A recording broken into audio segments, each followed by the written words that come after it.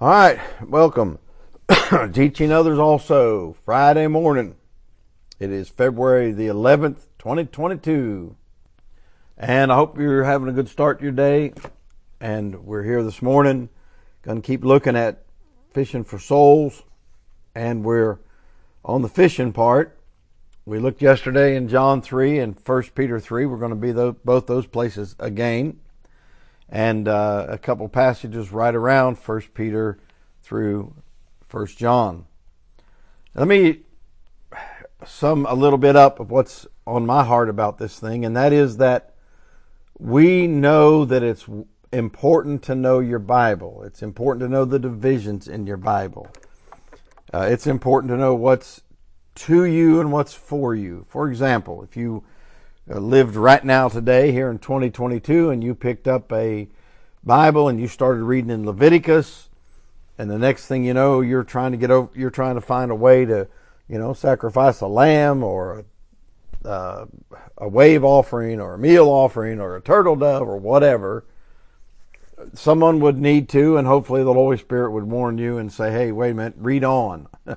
Like a ways on. Get into the New Testament.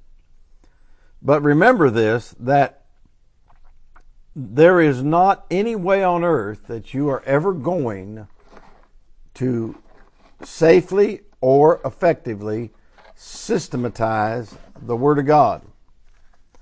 And I really believe with all my heart, that's the great danger for people of us who study our Bible. People, and it's human nature, people want a system. The world, and especially the vast majority of people in the Western world that we know, they live in some kind of say, cityfied, settled, etc. life. There's very few people that, for example, percentage-wise, live off the land. This is going somewhere, trust me, with fishing for souls. You need to get this. There's very few people that, are just living off of totally natural ways of doing things. And because of that, it applies and appeals even more to the human nature to have a system. The more you're around mechanical things, the more you want a system. It's just by nature. Nowadays, the more you're around technology, the more you gravitate toward a system. And the thing is, God doesn't operate on systems. And when you read your Bible through several times, and then many parts of it hundreds of times, when you read it through, here's what you end up with. God is a spirit, and they that worship God must worship Him in spirit and in truth. You cannot systematize salvation. You cannot systematize the gospel. And one of the great, I think, stumbling blocks, you could say, trip-ups, is that people who are talking to people about the Lord and stuff, they want to know that person's, quote, saved. They want to know that person's, in. Now, I say this to you. The most important thing is that person knows. And the only two people who know in reality are the Lord and that person. Because if you pick somebody up at any given time of their life, they may not be able to convince you that they're, quote, saved. By the way, there's more to being saved than just saying I'm saved and going to heaven. And I'm saying this today because I'm going to talk to you about the mystical side of being a Christian, the mystical side of being born again, the mystical side of being saved. Being saved, being a Christian, believing in God is mystical. Now that is not just tied to the New Testament. If you read the book of Psalms, the reason it is so powerful is it's got a lot of mystical. You say, what do you mean by mystical? Okay, you ready? Get this. There are mysteries in your Bible. The Lord called them mysteries in your King James Bible. And He told, the Apostle Paul, the Apostle Paul, was telling his people and telling us that we are to be stewards of the mysteries of God. 1 Corinthians chapter 4, verse 1 and 2, if you want to write it down. And it's required in stewards that a person, it's not gender specific, be found faithful. One of the mysteries, for example, is Christ in you, the hope of glory. Another mystery is the incarnation. You cannot, and if you think you have explained it, you cannot explain the virgin birth. If you think you have, you've missed the whole point of it. Without controversy, great is the mystery of godliness. God was manifest in the flesh, justified in the Spirit, seen of angels, preached unto the Gentiles, believed on in the world, received up into glory. 1 Timothy 3:16. If your Christianity doesn't have a strong mystical element to it, I feel sorry for you, and I'm worried about you. Not that you're saved or not. I'm worried about, how it's going to come out for you. So there are mysteries. We're to preach the mysteries. We're to be stewards of the mysteries. But we can't explain them. We're to believe the mysteries, but you can't explain them. Now someone says, oh my goodness, you've opened the door for the charismaniac movement. May I say this to you? I am not going to shut the door on the Holy Ghost of God and the Holy Spirit and the power of the mystical side of the Christian life because I'm scared of what somebody's got done over there that even doesn't even resemble the mystical side of the Christian life. In fact, it shows they're not listening to the Holy Spirit by the way they behave, what they teach, etc.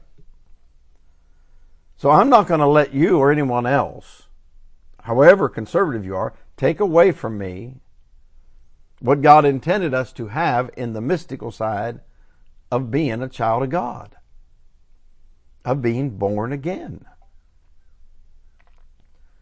You see, you don't have to exclusively use any one term. They're used interchangeable, being saved, born again.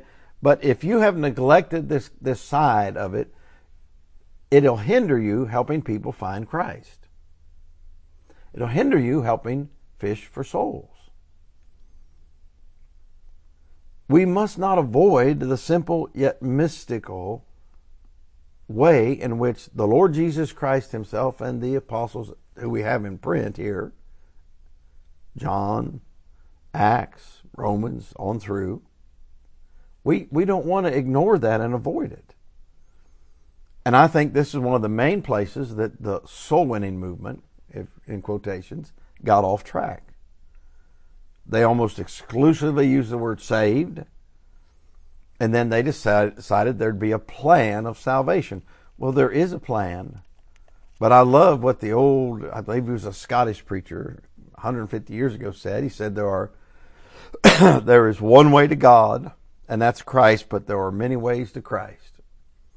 And the way he put it in his old English was, there are many ways to Christ, but there is one way to God, and that is Christ. There are many ways to Christ. And what happened was, because first of all, they wanted to streamline it. Secondly, they wanted to get decisions. Thirdly, they wanted to be able to visibly see and measure and count attendance and growth and all that. They came up with a system. Now, should you have an orderly mind when it comes to talking to people about the Lord and about their soul? Absolutely. I remember when I was in Bible training, we went personal evangelism class. We talked about the John Road and the Romans Road and all that. And the idea being the path to Christ, the path to salvation. But I am thankful that in all those years, I didn't lose touch with that mystical side. You take somebody like Oswald Chambers and some of these writers and Ruth Paxson, it's the mystical side of it. L.E. Maxwell. And you see, if you're not careful, you think it's the clarity of the presentation that matters. No, it's the touch of the presentation. And it's the fact, are you letting the Holy Spirit do his work? You see, the path is a new birth. We were in 1 Peter 3 yesterday. Look at chapter 1 for a minute. Now, I pity anybody right now. I pity you if your mind runs to some dispensational barrier about these two books we're going to look at, 1 Peter and 1 John. I pity you. By the way, What greater mystery than that you're in Christ? This mystery, which is Christ in you, the hope of glory. What greater mystery than, if any man be in Christ, and that's not gender specific, man, woman, boy, or girl, if anyone be in Christ, they are a new creature, not a new creation yet, because you still got an old body. A new creature. Old things are passed away, behold, all things are come new. You are not the same as you were. You're a new creature because you've got something added to you called the new nature and the new birth. And you're not your old nature anymore. It's there trying to aggravate you and hold you back, but that's not who you are anymore. What could be more mystical than Romans chapter 8? We don't have time to go and read it, but we've done recently a bunch on Romans 8. So in 1 Peter chapter 1, what does he say? And by the way, it's pretty amazing that some people get so tangled up and they have a hard time reading some of these books like Hebrews and James and 1st and 2nd Peter and the epistles of John, when it's so obvious how much New Testament church age doctrine is in them. You can't divide up your Bible. Never divide your Bible. I'm going to say this real quick. Never divide your Bible by books. If you want to be a moderate dispensationalist, then you can look at your Bible by applications. Never, ever, ever divide your Bible by books. There is not one book out of 66 in which God didn't put something for you and honestly to you. There are some things in every single book of your Bible. Don't let the enemy steal something good for you by trying to follow something good. So 1 Peter chapter 1, and he says in verse 19, for example, but with the precious blood of Christ, as of a lamb without blemish, without spot, who verily was foreordained before the foundation of the world, but was manifest in these last times for you, who by him do believe in God. By who? By Christ. The issue is we got to get people to Christ. Our aim is to get them to Christ. He'll take care of the rest. He said, if I be lifted up, I'll draw all men unto me. Who by him do believe in God, that raised him up from the dead and gave him glory, that your faith and hope might be in God. Do not try to take away someone's faith in God. Jesus said, John 14:1, you believe in God, believe also in me. And we'll talk about this in another session. Great place to start. Someone says, well, I do believe in God. Okay, let's talk about what Jesus said. See, if you're not careful, you're on this mission for someone to say it the way you want to say it, think it the way you think it, instead of letting God plant the seed in them and birth them into the family of God. What? Seeing you have purified your souls. How? In obeying the truth through the Spirit unto unfeigned love of the brethren. See that you love one another with a pure heart fervently. The sentence goes on. Ready? Being. Doesn't mean you're still in the birth canal. Being born again. In other words, you are born again. You weren't born again. You didn't just get saved. You are. You are saved. You are born again, etc. Being born again, not of corruptible seed, but of incorruptible by the word of God, which liveth and abideth forever. Now let me say this to you, and this may lose some of you permanently. That does not mean that a person cannot get saved unless they got hold of a verse out of a King James Bible. It doesn't. You can find way too many other illustrations of it in your Bible and in your New Testament. Paul did a whole bunch of preaching without just rattling off a bunch of words that were exact out of the Hebrew text, for example. That doesn't, you say, well, that opens the door for other verses. No. Getting to Christ, getting saved, getting born again is about believing on Jesus Christ. And the other specifics come later. You see, if we're not careful, we are going to try to get systematized. Should you be orderly? Absolutely. Prepared? Remember? Yeah. Know some verses? Yes.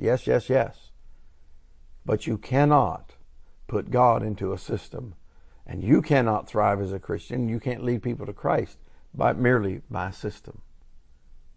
I hope that'll be a good thing to chew on this weekend. See you Monday.